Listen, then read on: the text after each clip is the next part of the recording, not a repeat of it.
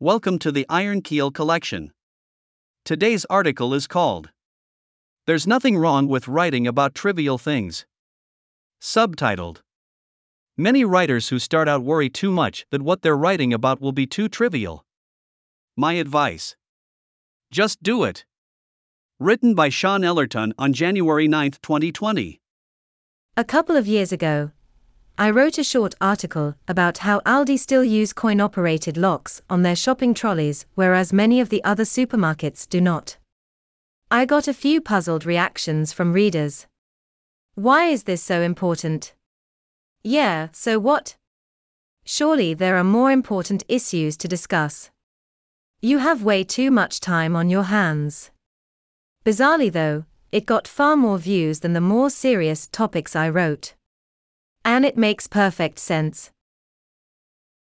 Gilligan's Island Syndrome. Last year I read a book called The Skeptic's Guide to the Universe by Steven Novella. At the end of the first chapter, the author discusses this very thing. The misguided notion that we should be tackling only the big problems and not waste time with the little problems. The author cleverly points out that this works handsomely well on a small island where a few stranded individuals are surviving to the best of their abilities. However, he then states that in a world of 7 billion people, this makes absolutely no sense. He coined the syndrome as Gilligan's Island Syndrome based on a once popular American comedy TV sitcom made in the 60s about a shipwrecked crew on an island somewhere in the Pacific. However, living in a world of 7 billion people in very complex societies, can you imagine if everyone wrote about how to solve world hunger or the energy crisis? Even to make a simple light bulb, somebody out there needs to understand how to make glass, another one will need to understand how a basic electric circuit works, and yet another will need to know how to put together a tungsten coil if you're still using the old-fashioned light bulbs. It would be ridiculous to suggest that only heady topics such as world hunger, war, climate change, and nuclear disarmament be discussed. Nothing's too insignificant to write about. If you've ever written a university thesis or dissertation, you might possibly remember encountering works from others sporting outrageously lengthy and incredibly specific titles. My late grandfather wrote a thesis titled The Genetics and Gene Distribution in Triticum vulgare, that's the plant, wheat, to you and me. Very specific and detailed. Therefore, to write about something as trivial as if it's better to write in green or blue ink, or if it's a good or bad thing if your poop floats in the toilet bowl is okay. I'm sure someone will be interested. Probably, at least. A lot of stuff is seemingly trivial with no real importance, but when all the trivial pieces are assembled, it often leads to something far more significant. Surely it can't be that important. We've all seen it on social media. On LinkedIn alone, I came across cat pictures being posted, presumably to arouse die-hard LinkedIn fans who don't approve of that sort of thing. A video from a camera panning back and forth across an idyllic snowy scene somewhere in Switzerland without any text or commentary generated thousands of views and hundreds of comments.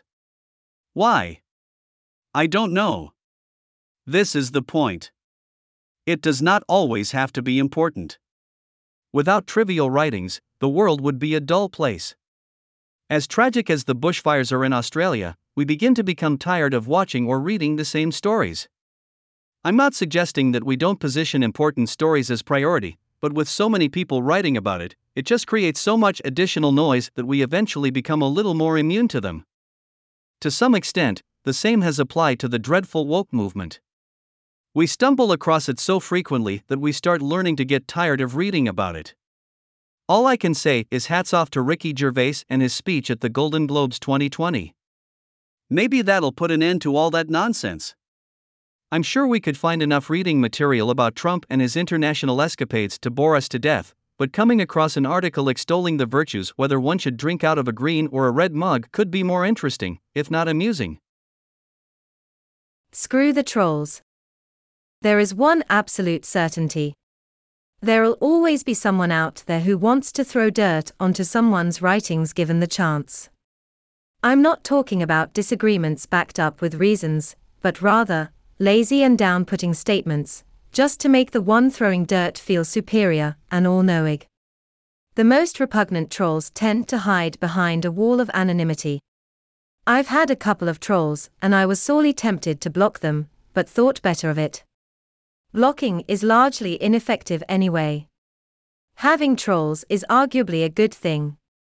Statistically, if you have trolls commenting, the likelihood of those who support, or at least show a mild interest, in what you're writing about is often significantly higher than those against. That's my experience in any case. You have way too much time on your hands. How many times have you been told that you've got too much time on your hands? Chances are that if you did, you've done something epic or kept up a practice of doing something on a frequent basis which many others wouldn't contemplate doing. I'm a stalwart believer that those who do a lot of things actually have more time on their hands, at least within reasonable expectations. Some of us know just how easy it is to have the occasional lazy day of waking up late on a weekend morning, stumble around for breakfast, only to then start preparing for lunch. After which, you binge watch an epic series of something on Netflix, which you'll forget all about the next month, or watch every James Bond movie ever made. Sure enough, most of us would frown on doing this too often, but occasionally, I don't see anything wrong with it.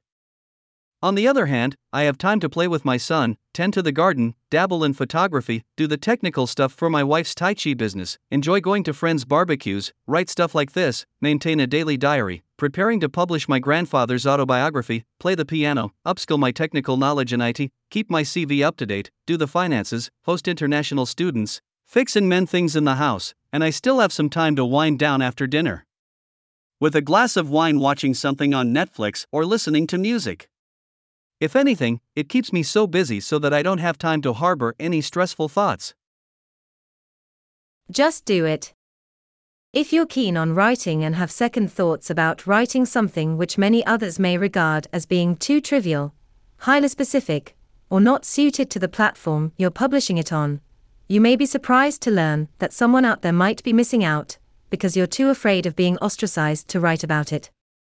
Monty Python took this to another level in one of its books, the brand new Monty Python book, in which a complete page is written in small print, with multicolored text proudly discussed that this page is in color complete with a long, rambling witty discourse.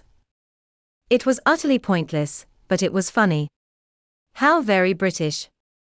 Back to what I stated earlier, it is often those articles which are trivial that interact with more readers. We can only comment so many times on topics which are on the minds of so many others.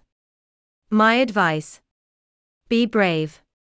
Write something about the most trivial of things. Perhaps a black dot on a piece of paper.